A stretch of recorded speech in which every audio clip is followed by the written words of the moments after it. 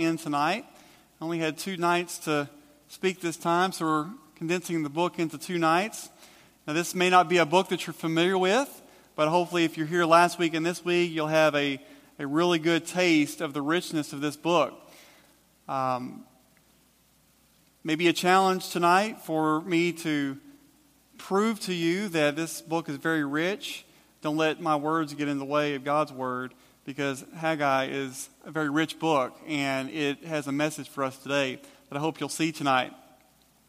Again, in this historical context, we want to place Haggai the prophet in the post-exile period, okay, which means that the Jews have already experienced the Assyrian captivity. They've gone through the Babylonian captivity, and now because of the decree of Cyrus the Persian in 538, they're able to return to Jerusalem. And we found the temple foundations laid through Ezra the prophet in 537, and we are in 520 tonight. This is where we're going to focus. And if you're interested, 445 was where the walls of Jerusalem were built under Nehemiah's direction. But this year, 520, is where we'll be focusing on tonight. In chapter 1, we find the people of Israel in a state of complacency and apathy, specifically concerning the things of the Lord, because they were very excited about building their own houses. They were very busy building their own little minor kingdoms. But the Lord gave them a wake-up call. He's saying, look, it's time to build the Lord's house. Okay, stop pursuing your own dreams and follow the instruction of the Lord. Again, the temple foundations had been laid many years before, and yet the Lord's house, the temple, had just been abandoned pretty much. His house had laid desolate. So the prophet Haggai was sent by God to the people. He was to wake them up out of their apathy towards the temple and to challenge their mixed up priorities that we looked at last week. We saw that God called them out and showed them how their lack of production was directly attributed to their lack of obedience. Surprisingly, the people responded favorably. They obeyed the Lord, which is not always the case. But in this case it was. And with a fresh perspective, they had some great results. Great progress was made. So by the time we get to chapter 2, the temple is being rebuilt now.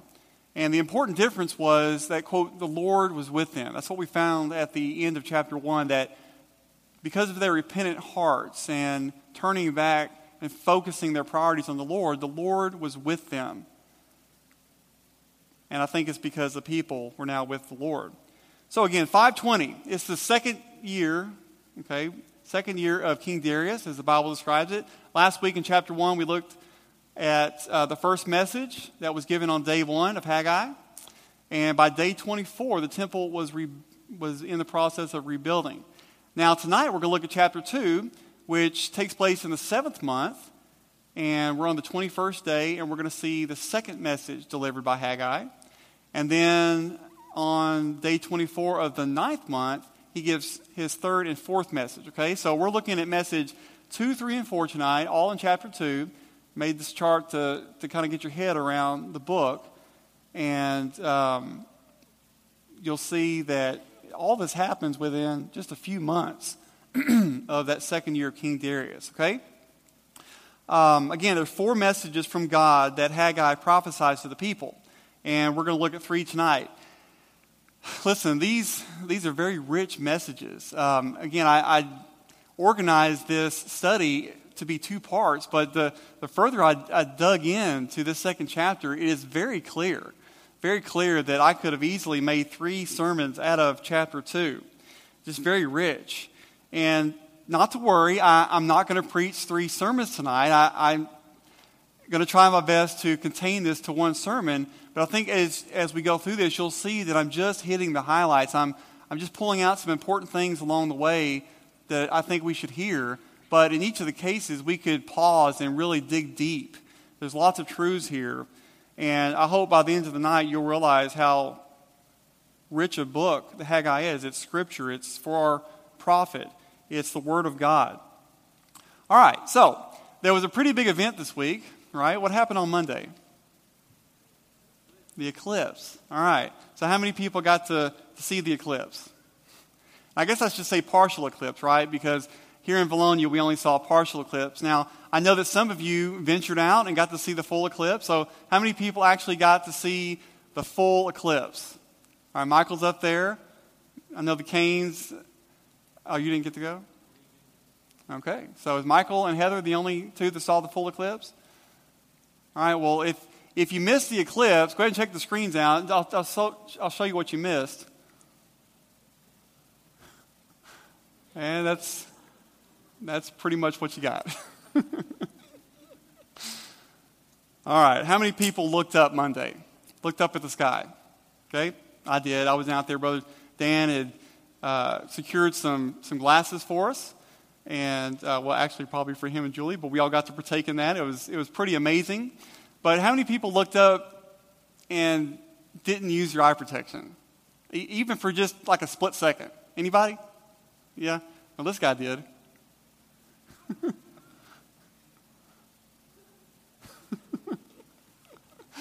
Look, most of us, I would venture to say that there's probably a good majority of us here that probably snuck a peek at the sun, right?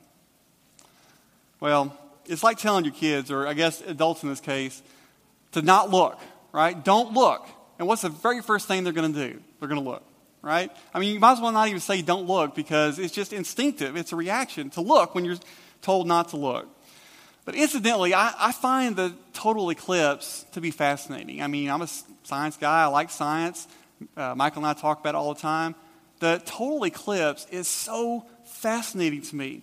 I'm not sure if you're aware of it, but did you know that we are the only planet in the entire solar system that experiences a total eclipse? Of all the planets and all the moons that are orbiting these planets, we're the only one that experiences a full eclipse. Isn't that cool? That's fascinating to me. And why is that? Some people would call it coincidence, but if you're a believer, we know that it's not coincidence, it's God's design. Okay, follow me on this. The sun is exactly 400 times further away from Earth than the moon. Okay? So if the moon was a mile, the sun would be 400 miles away. Okay? And the moon is exactly 400 times smaller than the sun. Now, you can look it up. This is a fact. The moon's distance from the earth fluctuates a little bit here and there, but at the time of the eclipse, the moon perfectly lines up with that factor of 400 to give a perfect total eclipse. Isn't that cool? And it only happens here on earth, in our solar system. We don't know what's going on, beyond that. But I just find that fascinating. Fascinating. And it's all God's design. So when millions of people were looking up at the sun Monday, they were actually witnessing an amazing display of God's glory to the world. Amen? Whether they knew it or not, God gives these signs in the heavens to display His glory. It's just that so many people choose not to believe. Now, Paul talks about how creation itself declares the glory of the Lord. And I think this is one of those cases. So, for us here in Valonia, around 1:18 on Monday, it was time to look, right? And as we looked up at the S-U-N on Monday, it was a reminder to look up to the S-O-N. And that's what's going on here in chapter 2 of Haggai. On the 21st day of the 7th month, it was time to look for the people of Israel. They were to look up and look within and look ahead to what God was doing. All right, so let's read verse 1 through 3.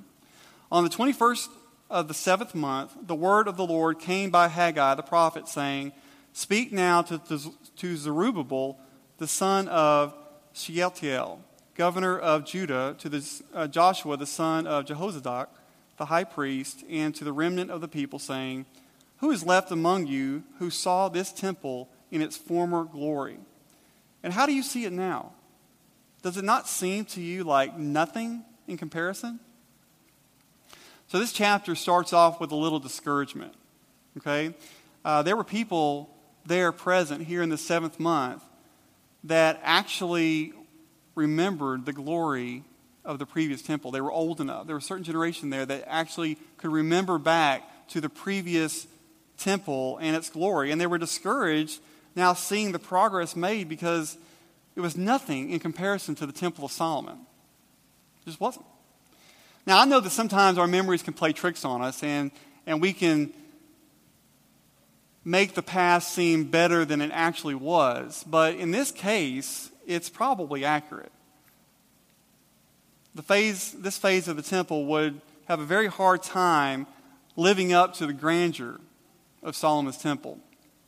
Nevertheless, it was still God's house, and they will find quickly that it's God's glory that will make it special. God would fill this place with His glory. Have you ever focused on the past?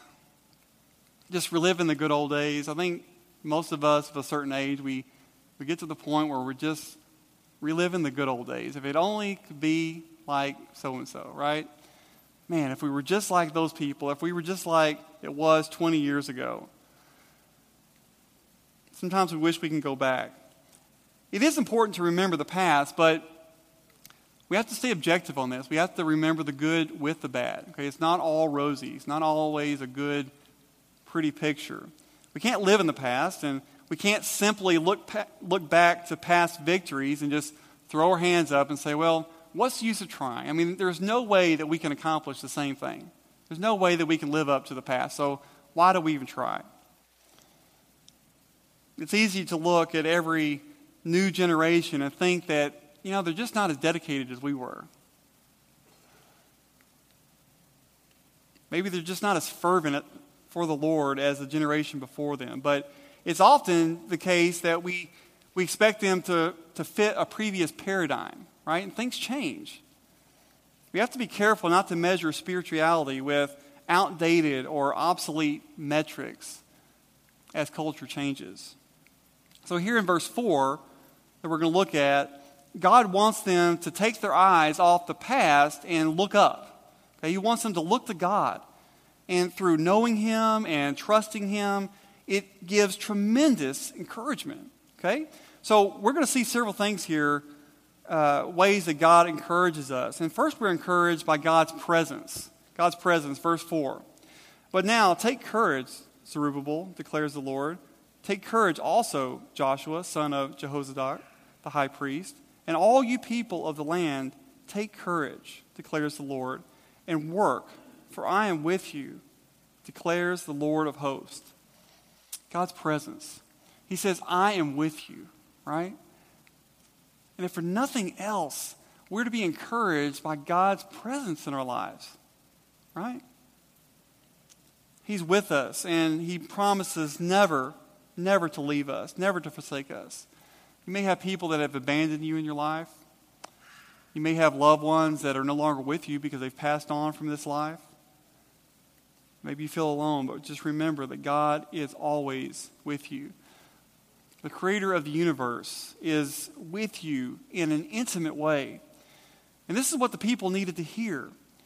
No matter what they thought the situation was, no matter how powerful the nations pressed in around them were, God was with them, and they were His chosen people.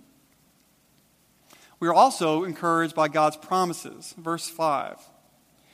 As for the promise which I made you when you came out of Egypt, my Spirit is abiding in your midst. Do not fear. For thus says the Lord of hosts, once more in a little while I am going to shake the heavens and the earth, the sea also and the dry land. I will shake all the nations, and they will come with the wealth of all nations, and I will fill this house with glory, says the Lord of hosts. All right, so He reminds them of the promise made coming out of Egypt, right? Specifically the covenant that He had with them. These were His chosen people, the same people. He promised back then to give them a vast number of offspring, to make them a great nation. He promised to give them land, the land of Canaan. And He promised that through Abraham's descendants, their family would be a blessing to all nations. And His promises, for the most part, have been fulfilled. Maybe they were still doubting how they would be a blessing to all nations. We'll look at that here in a second. But the people here, in this context, beholding this temple that paled in comparison to the past, they might have been doubting now their future. But remember, God's promises are forever. Forever. Here in verse 5, he again promises His Spirit will abide with them. Again, it's just reminding them of the promise of His presence. He said, there is no need to fear. No need to fear. This is great comfort. He says the victory is already won.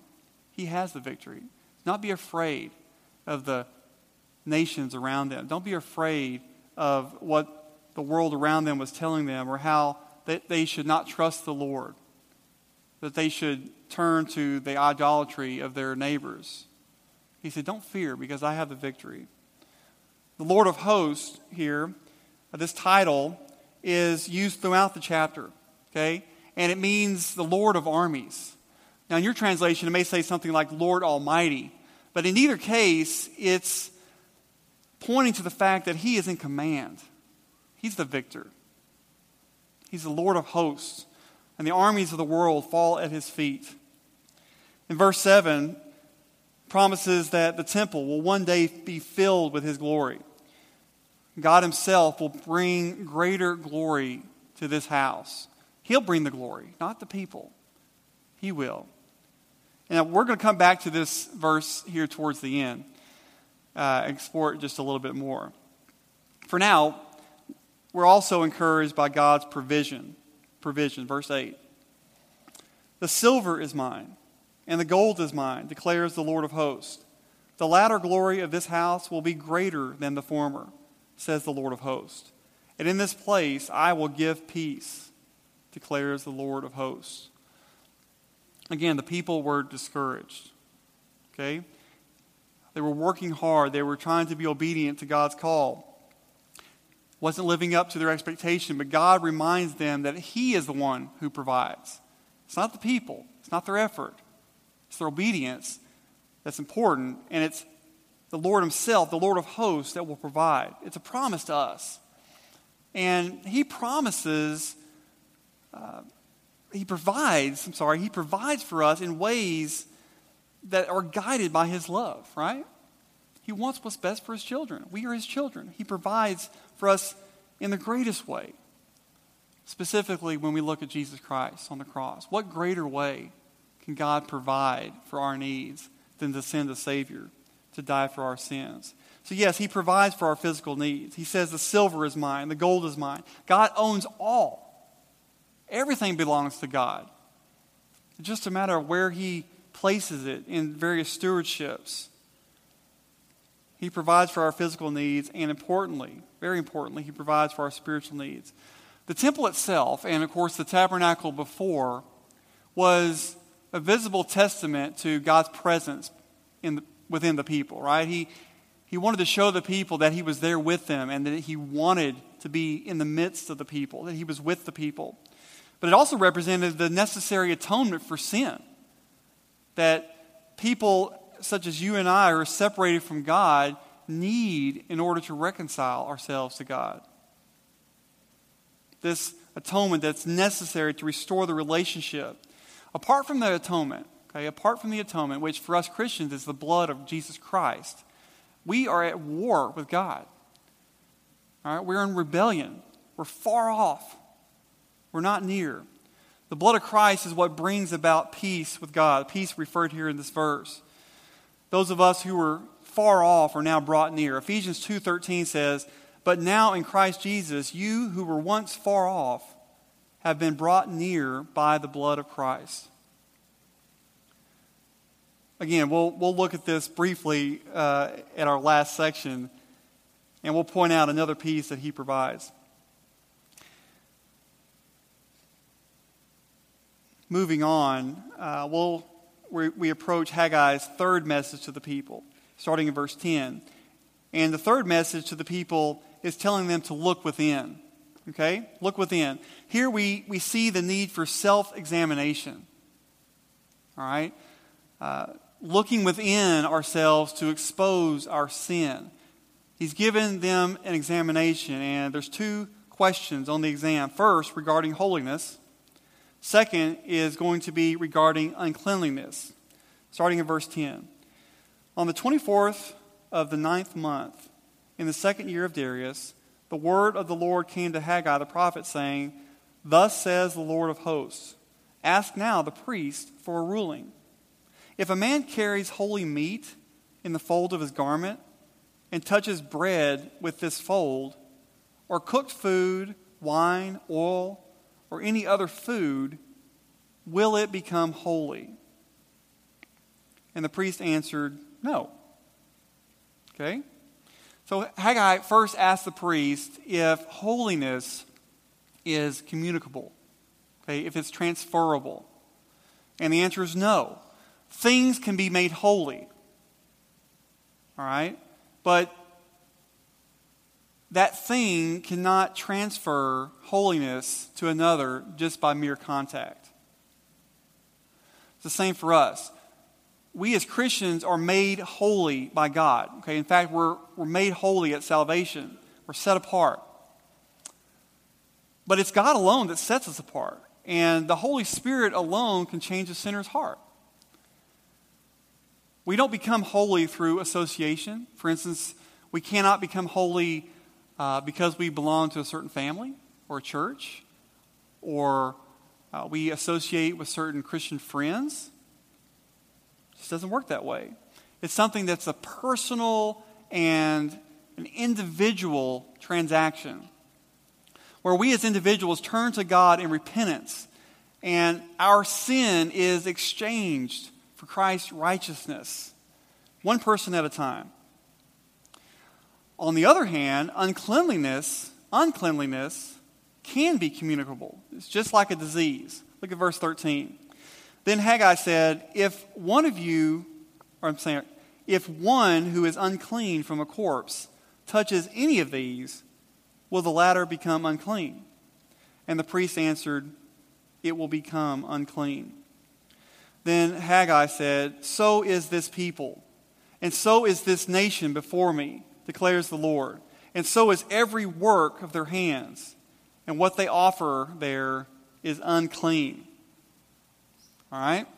So just like a bad apple can ruin the bunch, or in the context of Israel, just like a little leaven can leaven the entire loaf, so it happens here.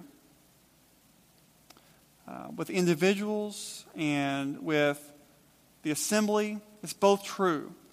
There cannot be tolerance for sin in your life. Don't find yourself saying, well, it's just not that big a deal.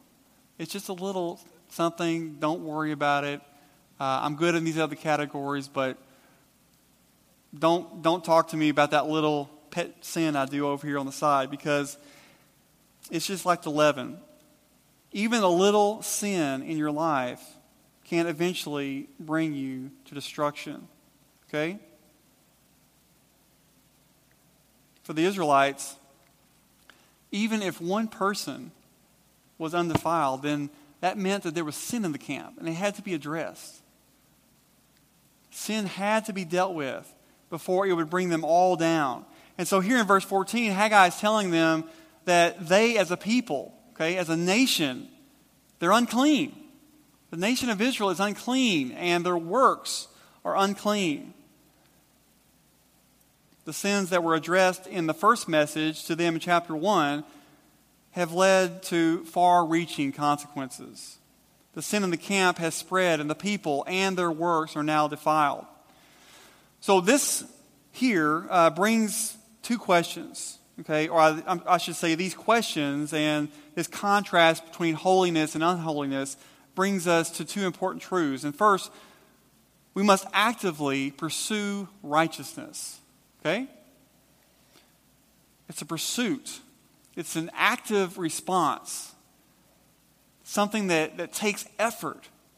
It's us being focused on that goal and not taking our eyes off.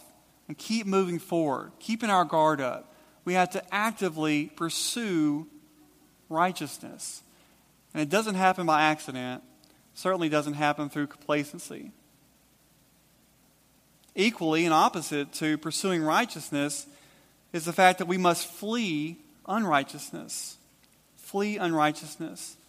It's just like running from a burning building. When you see that word flee, that should conjure up an image of your mind of someone fleeing for their life from a burning building. It's not something that you play around with. Fire is not something that you should see how close you can get to without being burned. Have you ever seen those guys that do the fire eating? Or maybe some of your friends go around and try to put out fire with their fingers. Or maybe you're seeing people jump through rings of fire with motorcycles or that sort of thing. Well, when it comes to sin and the danger there, we're not firemen. We're not those who are going into the fire, okay? You see some people that are well trained and they have protective equipment and they're going into the fire to try to save and put things out. But we're the opposite. We're the people that should be running the opposite direction. As the firemen are going in, we're to be fleeing that burning building, running away to escape to safety. 1 Timothy 6:11 says, "But flee from these things. Flee from these things, you man of God, and pursue righteousness." 2 Timothy 2:22, "Now flee from youthful lust and pursue righteousness." Okay? So now Haggai tells them that they are to consider the results. Verse 15. "But now do consider from this day onward, before one stone was placed on another in the temple of the Lord. From that time when one came to a grain heap of 20 measures, there would only be 10. And when one came to the wine vat to draw 50 measures, there would only be 20. I smote you in every work of your hands with blasting wind, mildew, and hail. Yet you did not come back to me, declares the Lord. Do consider from this day onward, from the 24th day of the 9th month, from the day when the temple of the Lord was founded, consider, is the seed still in the barn, even including the vine, the fig tree, the pomegranate, and the olive tree? Has it not borne fruit? Yet from this day on I will bless you." All right, so what's he saying here? Last week, we saw a phrase repeated with that word consider. Consider your ways. Consider your ways. And here we see a slightly different version of that. He's saying, do consider. Do consider from this day forward. We find it in verse 15. We find it in verse 18. He's saying consider and compare the results. The results from not following the Lord, where you've been.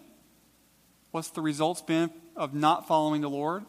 And then I want you to compare it to the results of following the Lord. Okay? He says, from this day forward. So he's saying in the past, before this time, you were unproductive. You were left wanting. Okay? I have been giving you punishment for disobedience and unrighteousness. But he says, consider this in verse 18. From this day, this 24th day of the 9th month, this day, things will change. All right? Saying because of your repentance, because of your change of heart, change of perspective, your obedience, from this day forward, things will change because I'm with you. And he says, now to confirm this, to confirm that the Lord is behind this, he asks him that question. He says, is the seed still in the barn? So again, what does that mean? Well, when you really dig deep and study in this, you'll find the time that this message was given, it was well past the time that they would be planting. Okay, the seed was no longer in the barn. It was out in the field. It was planted. There was nothing else for the people to do. Okay, they had already planted the seed. It was gone, and yet they've had no production. They've been unfruitful. Okay? So he's saying, even though there's nothing for you to do, the seed is already left, from this day forward, you're going to bear fruit. And there's no other explanation other than God himself and his power. It's a way of glorifying God. It's been unfruitful, but from today on, things are going to be different because I will bless you. And again, it's because they had already examined themselves. They found themselves to be guilty. They repented. They confessed. They cleansed themselves of unrighteousness. And the Lord is now going to bless. And it's the same for you and I. It really is. 2 Corinthians 13:5. Paul says, test yourselves to see if you are in the faith. Examine yourselves. Or do you not recognize this about yourselves, that Jesus Christ is in you, unless indeed you fail the test? Okay? So look within. Confess and cleanse yourself of whatever sin you find. Pursue righteousness, and you'll find God's blessing. Finally, here in Haggai's fourth message to the people, he tells them to look ahead. Look ahead. Starting in verse 20. Then the word of the Lord came a second time to Haggai on the 24th day of the month, saying, speak to Zerubbabel, governor of Judah, saying, I am going to shake the heavens and the earth. I will overthrow the thrones of kingdoms and destroy the power of the kingdoms of the nations. And I will overthrow the chariots and their riders, and the horses and their riders will go down, everyone by the sword of another. On that day, declares the Lord of hosts, I will take you, Zerubbabel, son of Shealtiel, my servant, declares the Lord, and I will make you like a signet ring, for I have chosen you, declares the Lord of hosts. So here in these verses, God is giving the people one more means of encouragement. And of course, it's for us too. He's encouraging them. Do you spend too much time looking back? Do you spend too much time looking around? We have to remember to look ahead. And when we look ahead, we do so with great expectation. We expect great things because God has promised great things. Now, this last message was specifically given to Zerubbabel here. And it actually looks outward to the times in the future, the last days, and it's got a really big messianic theme here. Now, you need to look no further than the Bible to know how this whole movie ends, right? I mean, spoilers, we've already seen the end of the movie. We know that God is victory. If you haven't read the book in its entirety, I can go ahead and spoil it for you and tell you that God wins. And sorry if I spoiled it, but believe me, you want to know now versus later. You wanted to know that God is the victor, because if you're not careful, you'll wait too late. And it has eternal consequences. So I want to look at this last section and keep in mind what we've already seen in verses 6 through 9 as we look at this. They all kind of go into the same picture here. And first we see God shaking things. Okay? Now again, back in verse 6, I told you we look at it again. He says, once more, in a little while, I'm going to shake the heavens and the earth, the sea also, and the dry land. And of course here that phrase is repeated again. Now if you study the Bible, this is an exact quote that the writer of Hebrews uses in chapter 12 of the book of Hebrews. Okay, let me read it for you. I love this passage. Hebrews 12, 26 through 29. And his voice shook the earth then, but now he has promised, saying, yet once more I will shake not only the earth, but also the heaven.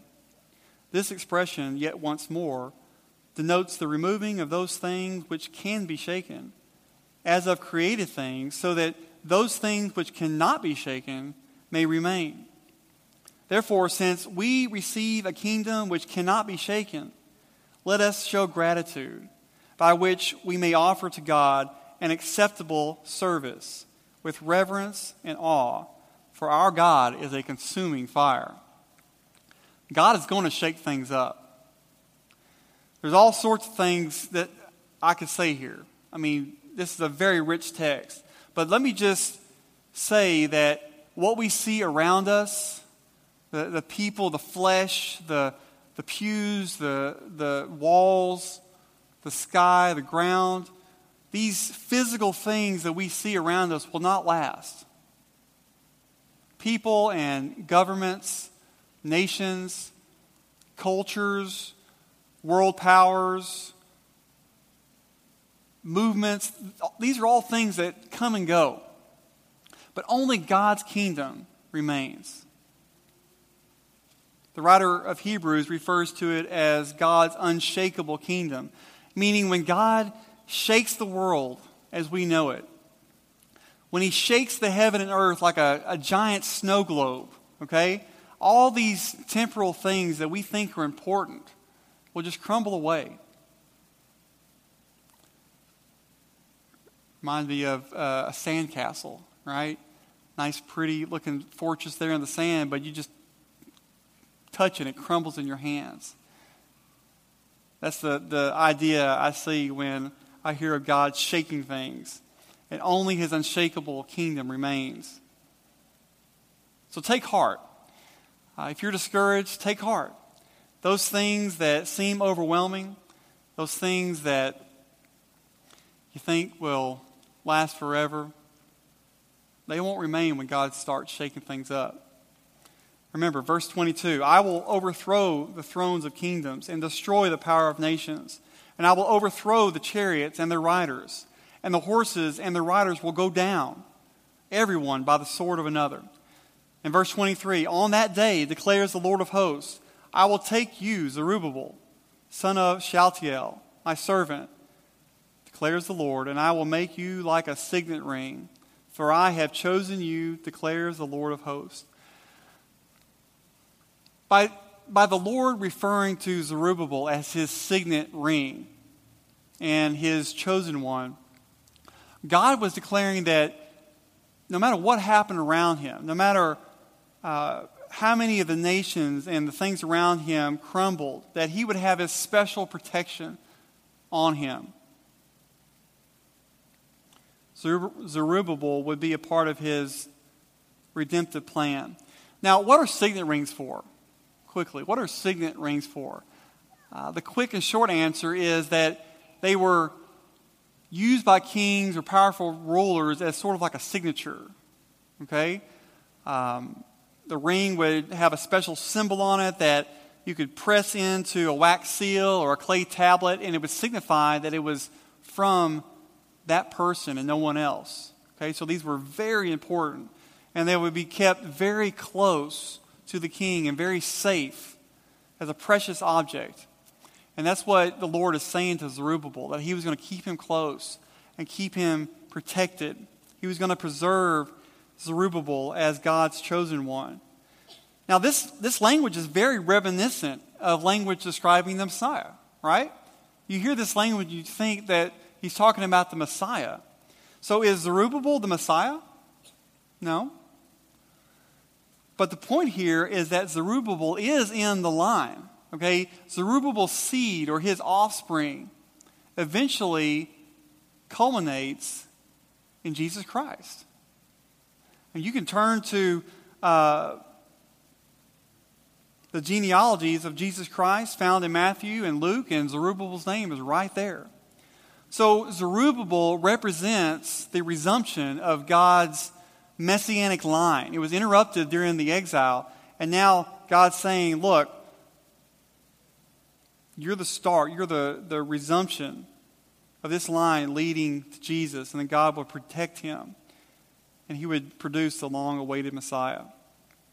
Of course, this, by the way, is also the answer to the promise to Abraham, how he promised that Abraham would be the father of a great nation, and that his people would be a blessing to all nations, and that, of course, is fulfilled through Jesus Christ. God was telling the people who were now back in their homeland, they were rebuilding the temple, they were trying to be obedient, they were discouraged, they were having trouble. He's saying to look ahead, okay? Look ahead.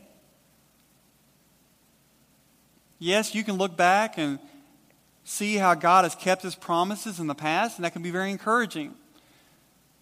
You need to look here in the present and make sure that you're pursuing righteousness and doing the things that God wants you to do.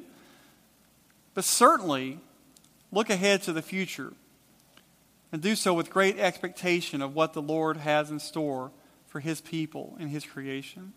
Okay? Jesus is coming back. That's a fact. You bank on it. Jesus is coming back, and when he does, he's going to shake up the world as we know it. And only the things securely founded as a part of his unshakable kingdom will remain. So I would encourage you to make sure that you're building in God's unshakable kingdom, storing your treasures there where moth and rust can't destroy, and not be deceived by the prince of this world. It's time to look to God, and it's time to look to what God has for you to do. You and I, together. We are to be encouraged in this. We are to be challenged by this because we have work to do, just like the people here in Haggai's audience. So this message, this 2,500-year-old message, I believe has relevance today. Has relevance for all of us today, right? So the question is, how will you respond? How are you going to respond? Let's pray. Heavenly Father, we thank you for this time. We thank you for this challenge and this quick look at Prophet Haggai and his message and the book that you've given us as a part of your scripture.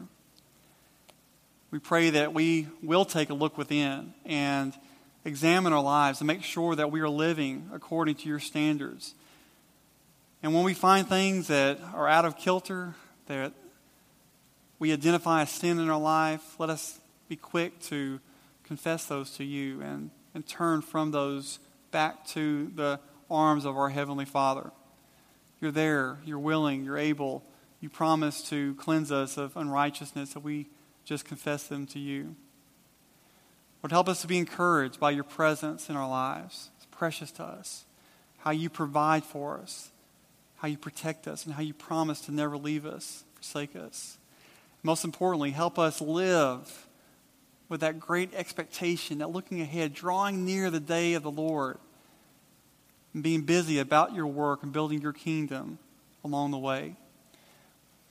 Ask your blessing on this time, Lord, and we pray that we give you glory in all of our lives. In Jesus' name we pray. Amen. All right. Thank you for your attendance and faithfulness. Before we dismiss, I did promise you that we get the special treat of a quick business meeting. It'll only take a few minutes. Okay? Mary Garrison is retiring after 20 years. We got to celebrate that this morning. And so it's time to vote and install a new church